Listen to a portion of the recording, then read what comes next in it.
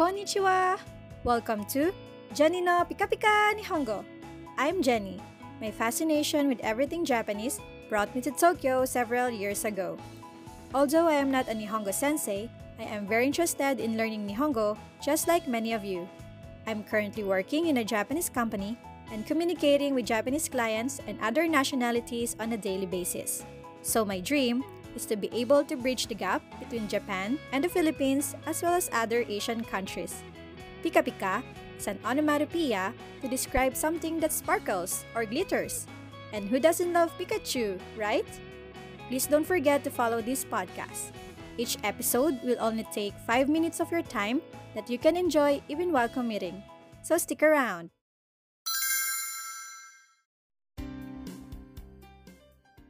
Today, I'm going to share the expression Moshikashite, which means perhaps or by any chance. You can use this whenever you wonder about something being true. For example, when you suddenly saw someone who seems familiar, you can use this expression. Moshikashite, chugaku toki no Grace-san desu ka?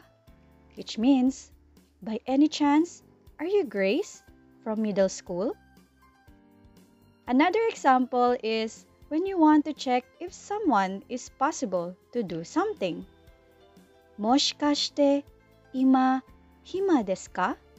Which means, perhaps, are you free right now? And that's how you use Moshikashite. Learn more Japanese expression with us. See you! And that's today's episode of Jani no Pika Pika Nihongo. Thank you for listening and I hope you learned something new today. Another great news!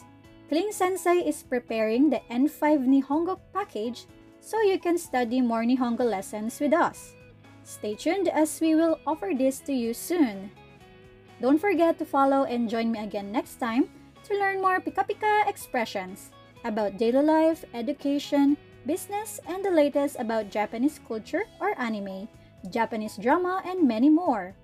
Please check out Jani no Pika Pika Nihongo on Facebook. You can find the link in my profile. Mata ne, which means see you later!